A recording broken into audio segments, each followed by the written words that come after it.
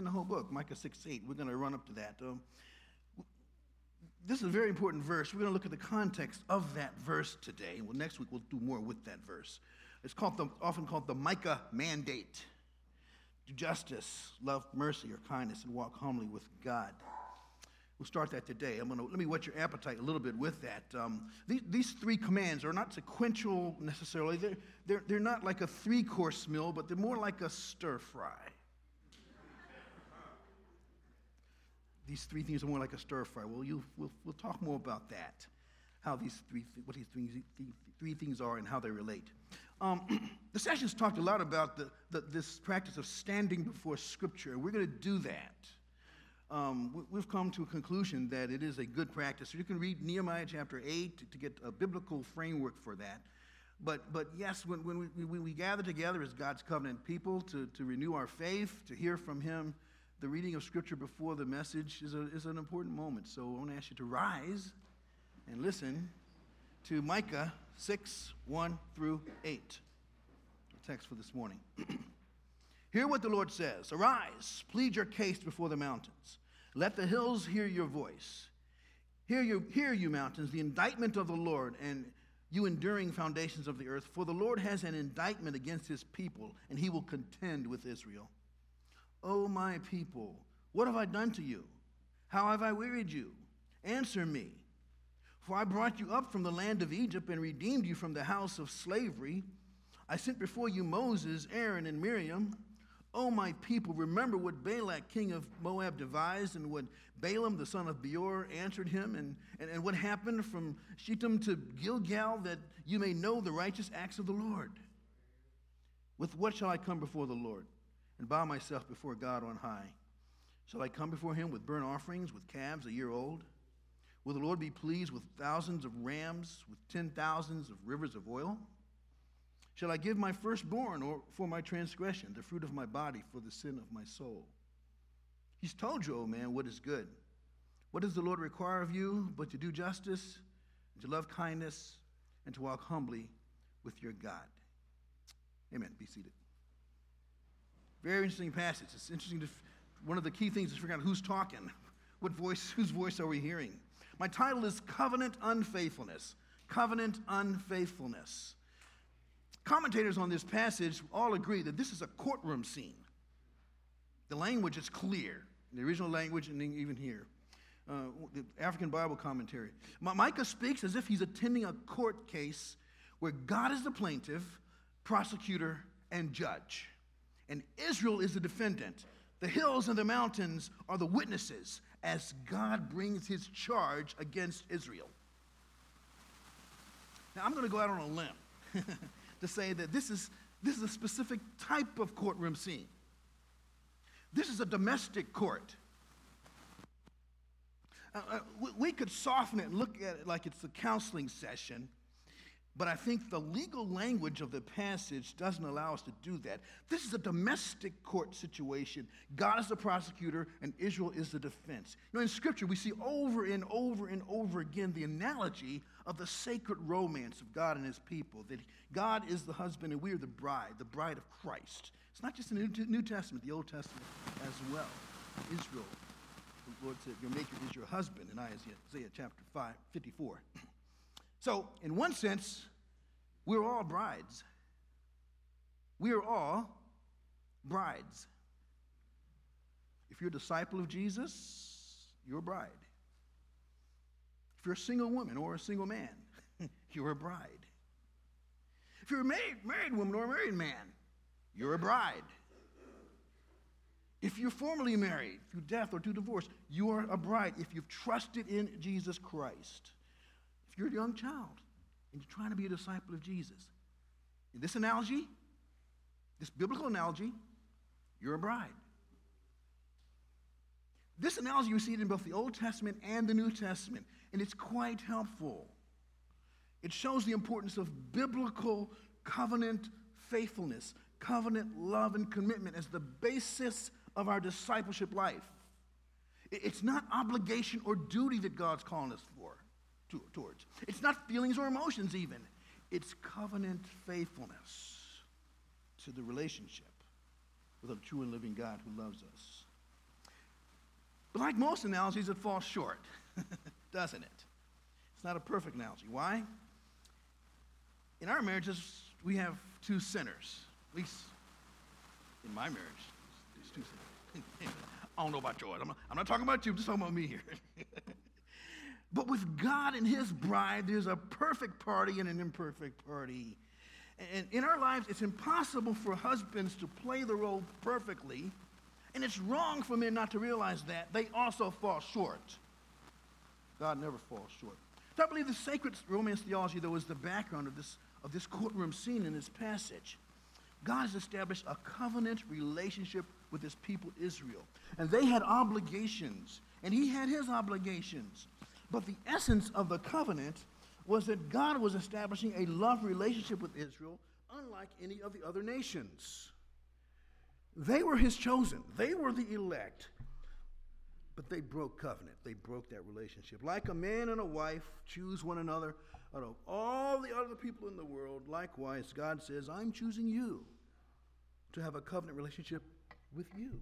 Deuteronomy chapter 7, verses 7 to 8, where God says, it was not because you were more in number than any other people that the Lord set his love on you and chose you. In fact, you were the fewest of all peoples. But it's because the Lord loves you and is keeping the oath that he swore to your fathers, that the Lord has brought you out with a mighty hand and redeemed you from the house of slavery, from the hand of Pharaoh, king of Egypt. Disciple of Christ, believer in Christ, he says the same thing about us. He's chosen us in love. Not because of anything in you. By grace you're saved, through faith. God's gift. Not of works, lest anyone should boast. Jesus said, you have not chosen me, but I chose you and ordained you to go and bear fruit. Jesus said, no one comes to the Father comes to me unless the Father draws him. Our relationship with God is grounded in his love for us, not our love for him. Do you understand that? That is so vital. When we stray from God's grace, you see, we end up thinking that the ground of our relationship with him is our deeds, our behavior, our performance, our feelings, our emotions, or some mystical sense of his presence, that's what it's all about. Now, are our deeds fine? Yeah, they're okay. Our emotions okay? Sure. Nothing wrong with them. But they change. Our faith is grounded in the unchangeable God and in his grace. The one who says, I will never leave you or forsake you. What I want to say today about this Micah mandate, our faith is expressed in this Micah mandate, is simply responding to God's gracious love for us. Get that. The Micah mandate is a response. We'll see that more clearly later. My outline is simple. We'll look at this courtroom drama, the text, and then I'm going to give some applications, several applications that I believe for us. The text, verses 1 and 2, we have the witnesses. Plead your case before the mountains, let the hills hear your voice. The mountains, the hill, there's an indictment. The high places are where the idolatrous worship has taken place. Sacrifice to Baal and the other gods of the Canaanites, and even child sacrifice took place in the hills and high places. Example verse from, we can look at a lot of verses in the Old Testament. 1 Kings chapter 14, verses 22 to 24. And Judah did what was evil in the sight of the Lord. They provoked him to jealousy. Jealousy, there's that word. With their sins that they committed, more than all their fathers had done. For they also built for themselves high places and pillars of Asherim on every high hill and under every green tree. And there were also male cult prostitutes in the land. They did according to all the abominations of the nations the Lord drove out before the people of Israel. Often idolatry led to spiritual adultery, which led to adultery, which led to perversion. Often. We see that in this text. One commentator, Juan Alfaro, says, the mountains and hills are the best witnesses because from their heights they have seen the sins of the people, and their sins have often been committed in the high places. It's the witnesses. Verses 2 and 3, we see the indictment. We have the word indictment in the ESV translation. The Hebrew word there involves the idea of to contend or to bring charges against another party. It's the language of legal litigation. And God is the one making the accusation. He's the prosecutor. And the accusation goes back to what Micah has been saying in the first 5 chapters of the book. God's people have strayed. They have been attracted to other gods. Last week, Brother Ananda unpacked for us the primary sin of idolatry of God's people. They were unfaithful to him. And throughout the prophets, idolatry is seen as a kind of spiritual adultery. Hosea's prophecy is about that. Spiritual adultery, depicted in that way. I was looking at Jeremiah chapters 2, 3, and 4. Some interesting things there, interesting phrases. Here's a few of them from chapter 3. Verse 6 says, "The Lord said to me in the days of King Josiah, have you seen what she did, that faithless one, Israel, how she went up on every high hill and under every green tree, and there played the whore?" You see the language there of covenant unfaithfulness? Verse 9, "Because she took her whoredom lightly, she polluted the land, committing adultery with stone and tree." Again, idolatry. Adultery. Verse 1, "You played the whore with many lovers. Would you return to me?" Spiritual unfaithfulness, covenant unfaithfulness is what we're talking about here. The African Bible commentary. God was outraged because his people had forgotten him and broken covenant. But his rage does not end his love. He still addresses them as my people. Twice in the passage we see that. What causes a man to stray from his wife? What causes a believer to stray from their God? They were excited in the beginning, but after a while they got bored. Wearied, the phrase used in ESV. They wanted more adventure. That which had been thrilling had become normal.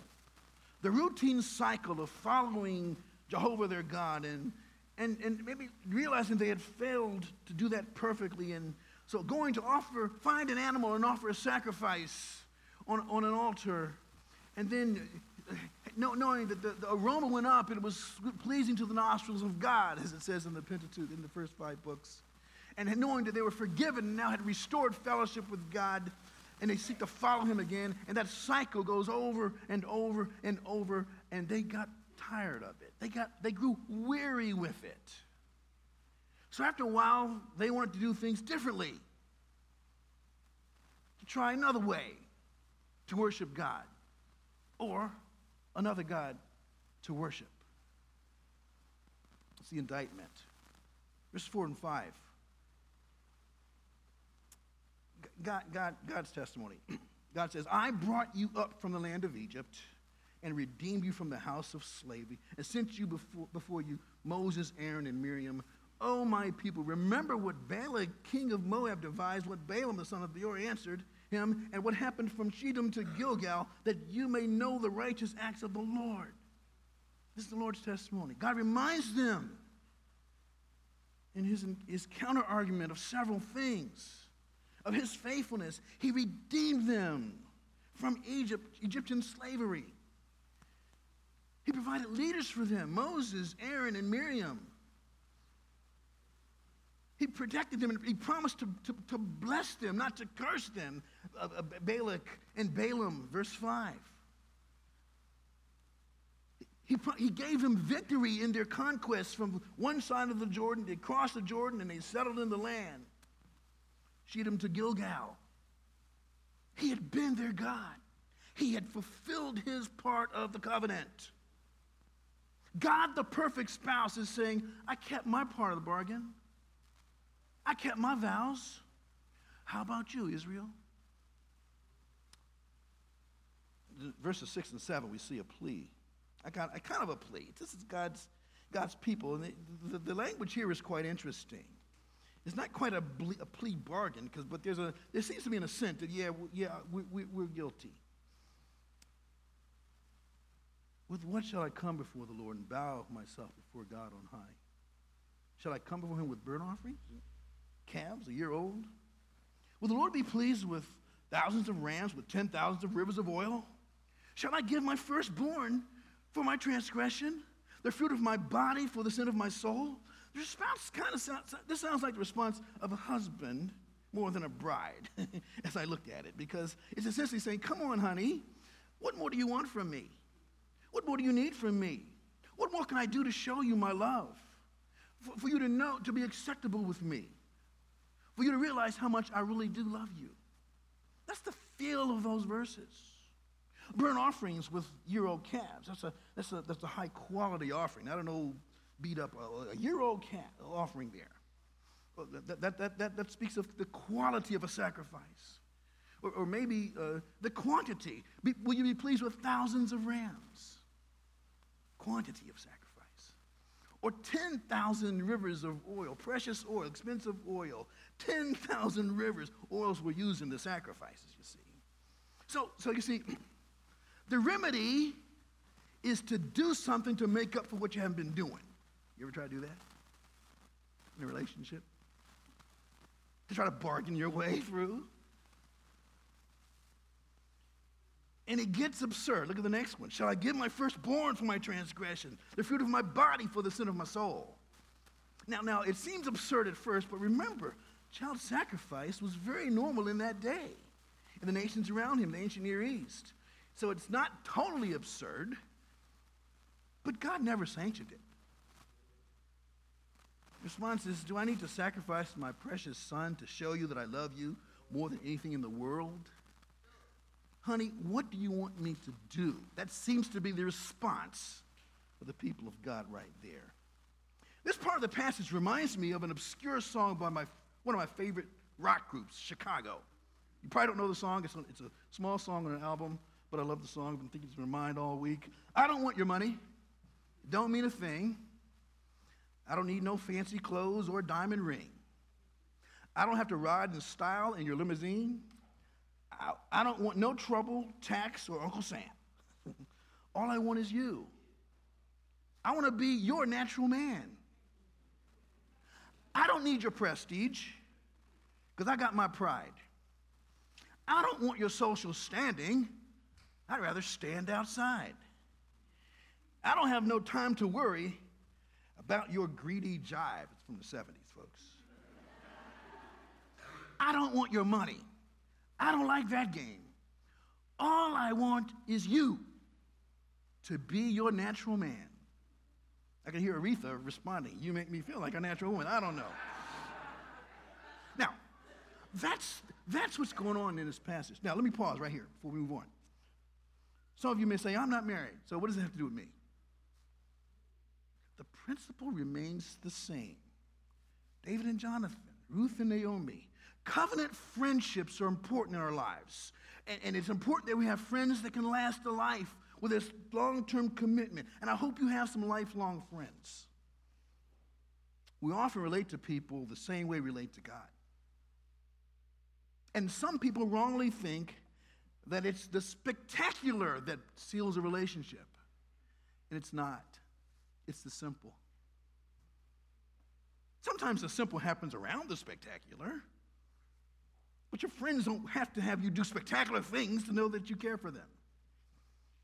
They just want your presence. My college roommate's Bill Cianella. He's an elder in the Columbia Church. And we connect occasionally. We call each other up. And every night, we're long-time suffering Redskin fans together. Occasionally, we just complain about the Skins and all that. And occasionally he says, hey, I got tickets. Let's go to a game. So occasionally we'll go to a game. Every couple of years we go to a game together. And we have a great time, hoping against all hope that the Skins will win, whatever. But you know what? It's not the game. It's hanging out with Bill. The game is kind of there, but it's hanging out with my buddy. And that's the way it should be in lifetime covenant relationships. Yes, you have events together, you do things together, you go on trips together, but it's what makes the experience is not the experience, it's the person you're with in the experience. Moving on to verse 8, the Micah mandate. So what do we have here? We have this marriage drama. What is God going to say now? Here's God's simple reminder in verse 8, his simple reminder. And I think it's Micah reminding us of God's reminder. He's told you, oh man, what is good? What does the Lord require of you? But to do justice and to love kindness and to walk humbly with your God. He's told you, oh man. The oh man, it brings to mind kind of a generic thing. This is just a basic thing. He has told you. Now, this tells us that this isn't something new. He's already mentioned he's not giving new information. He's reminding us something that they've already known. Ever since God formed them as a covenant people, they have had the obligation not only to obey the Lord, not only to do sacrifices when they didn't obey the Lord, but first and foremost to love the Lord with all their heart, soul, mind, and strength. Alfred Barnes, they would give their best.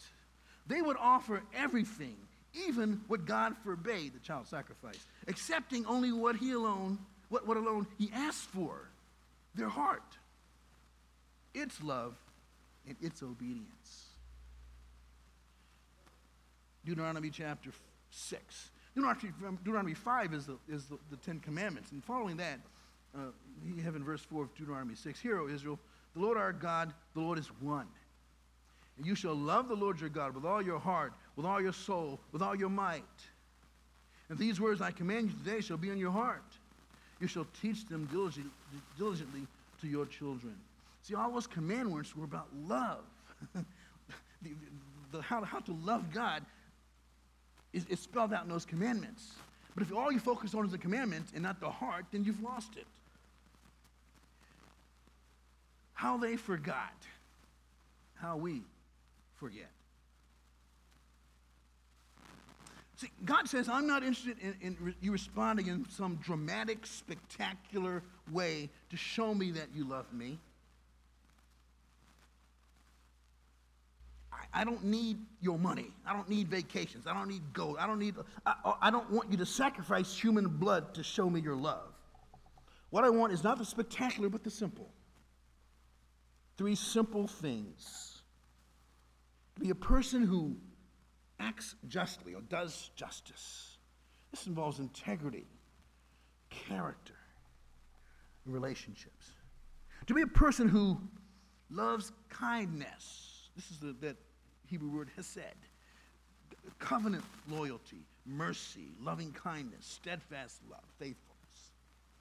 To be a person who walks in humility before God, dependent trust in God every day for the long haul.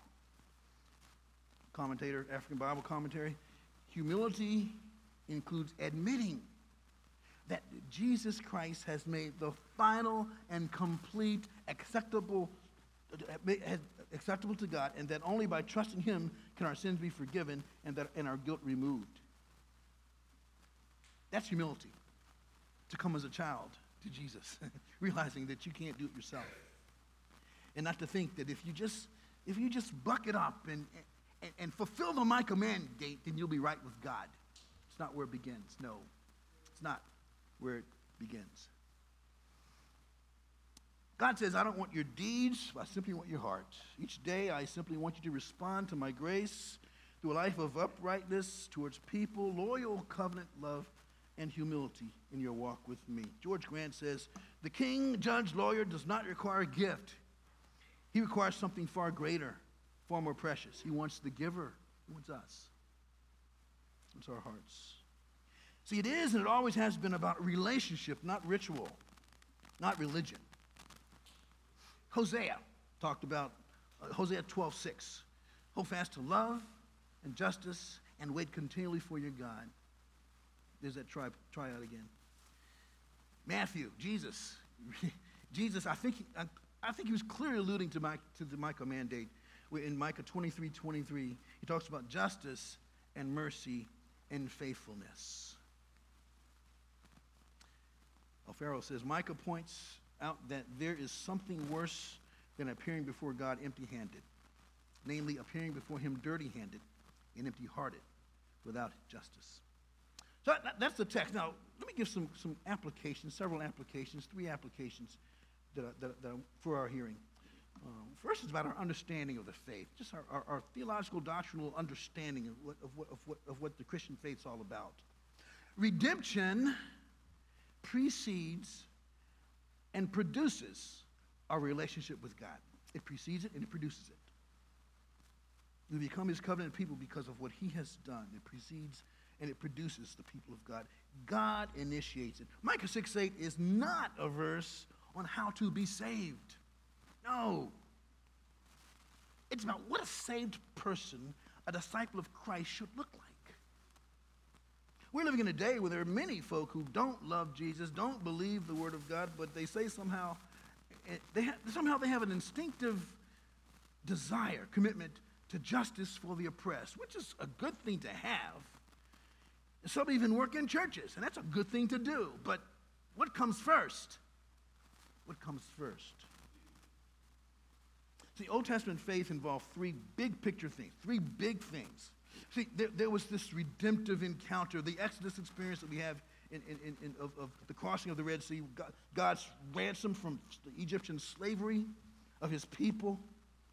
That first encounter. Likewise, we in the New Testament, we confess and we repent and we pray to the Lord, asking him to apply the blood of Christ to our life. It's a past thing that's happened, and we apply it to our life today.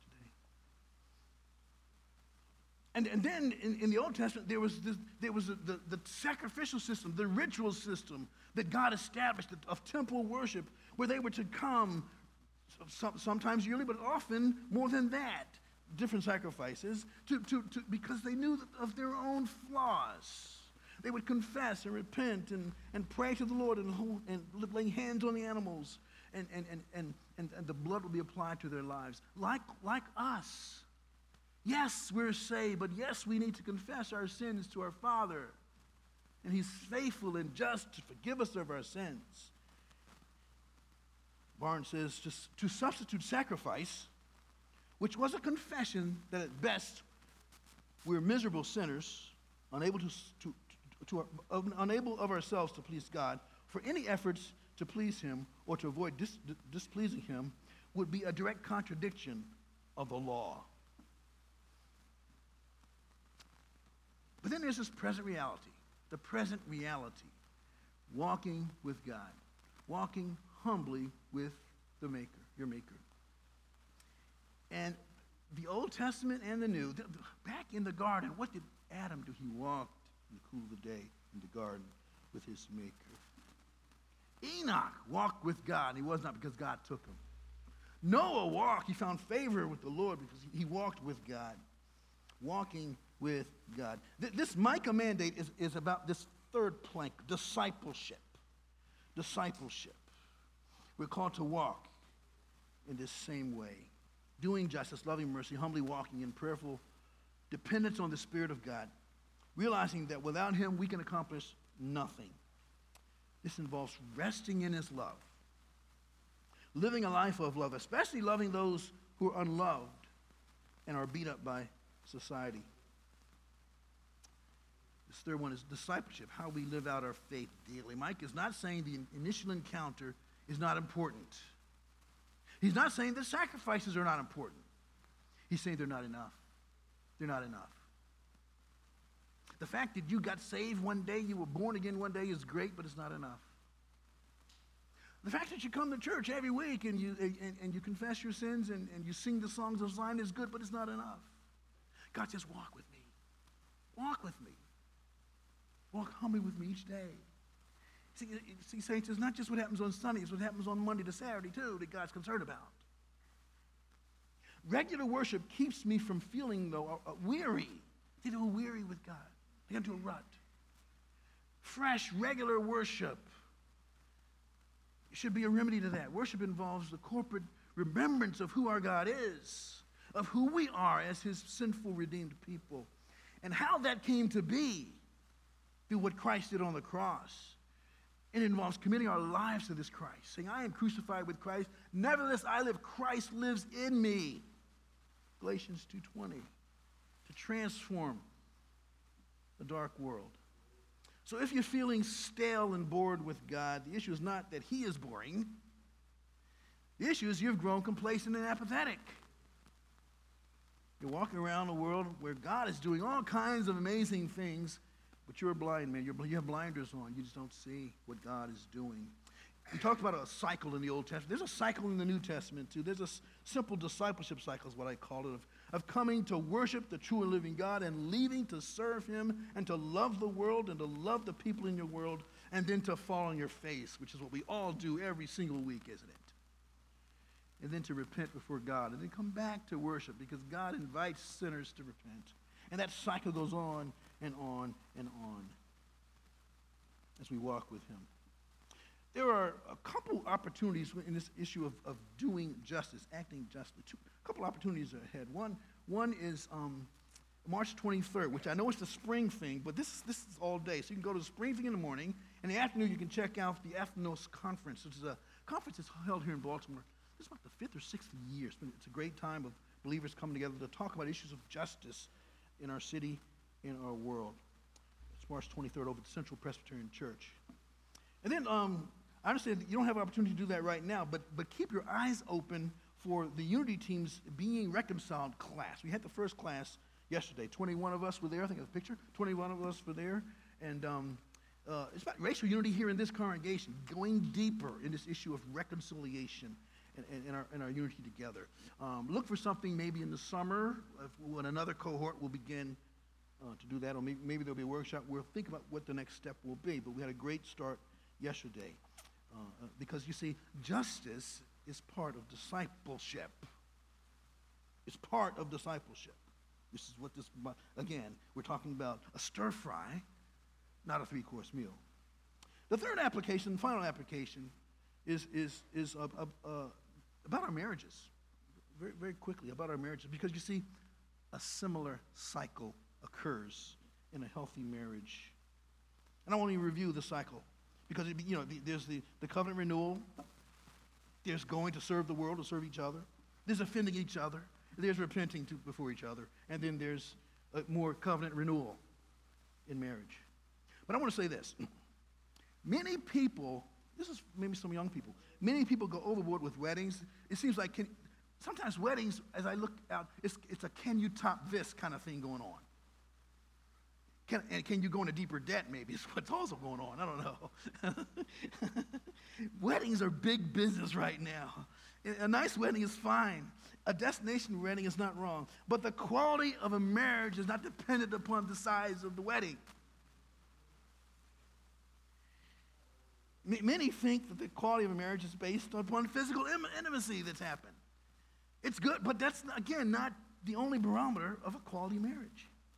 The big wedding celebration and the ritual act of marriage are never enough. Marital success, true intimacy, comes through becoming one together, working together, sharing life together, serving each other, serving the world, and others to produce fruit for God's kingdom. A few weeks ago, we saw a movie called First Man, the story of Neil Armstrong, who most of you know is the first man to walk on the moon, right? Good movie. Did a wonderful job of weaving the story of his exploits into his broken family life, his personal struggle as a father and a husband. The movie ended, and then I got my phone out and I Googled it to see how much of it was real that I'd just seen. And I was shocked to see that his wife in that movie, and he, after 38 years of marriage, they divorced. That hit me because I've been married 38 years. I said, wow.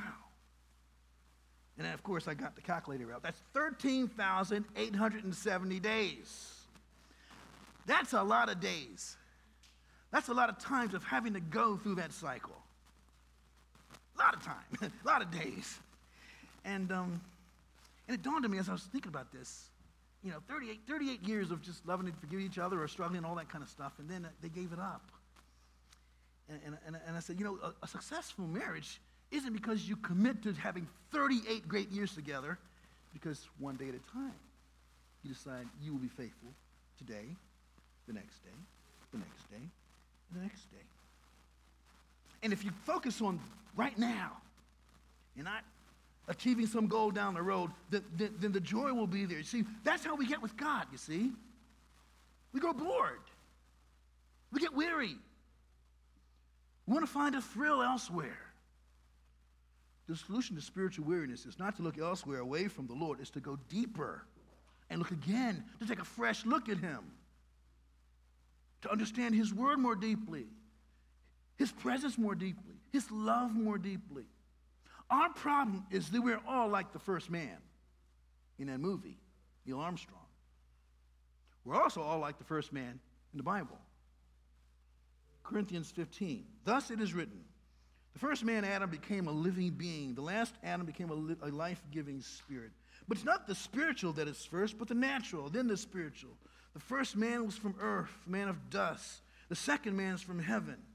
As was the man of dust, so are also those who are of the dust. And as of the man of heaven, so are also those who are of heaven. Just as we have borne the image of the man of dust, we shall also bear the image of the man of heaven. We're the first man, but thank God there was a second man, the Lord Jesus Christ. Now, there's an irony in this passage in verses 6 and 7. Did you notice that? Did you catch this?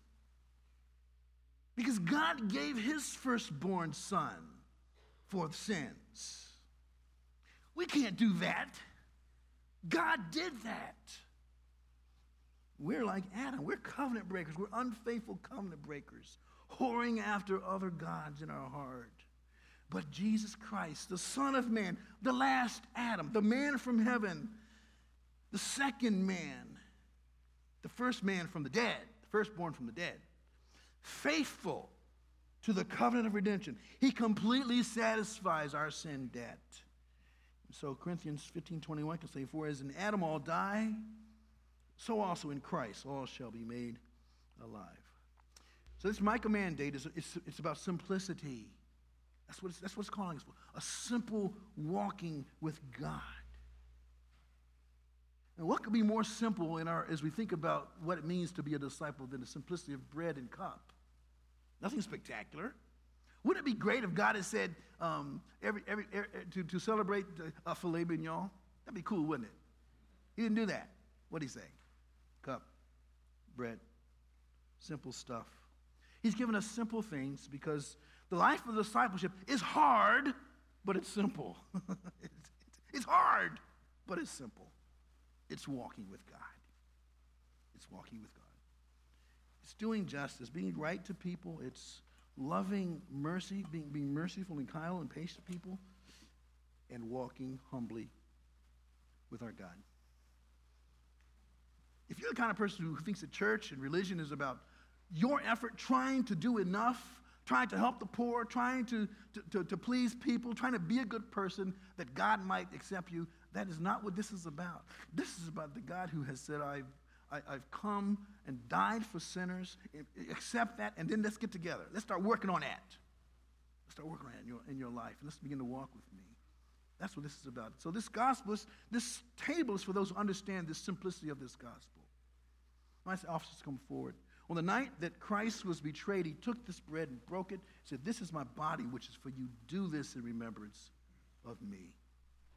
He took the cup, said, this cup is new covenant, shed for the remission of sins. Drink it, remembrance of me. Whenever you eat the bread and drink the cup, you proclaim my death till I come again. Paul exhorts, reminds us to examine ourselves, that we understand the simplicity of this, and that we're committed to him, that we've repented of our sins, that we're walking in fellowship with him and with his church. We give you a moment now to pray silently to God, to examine your own selves.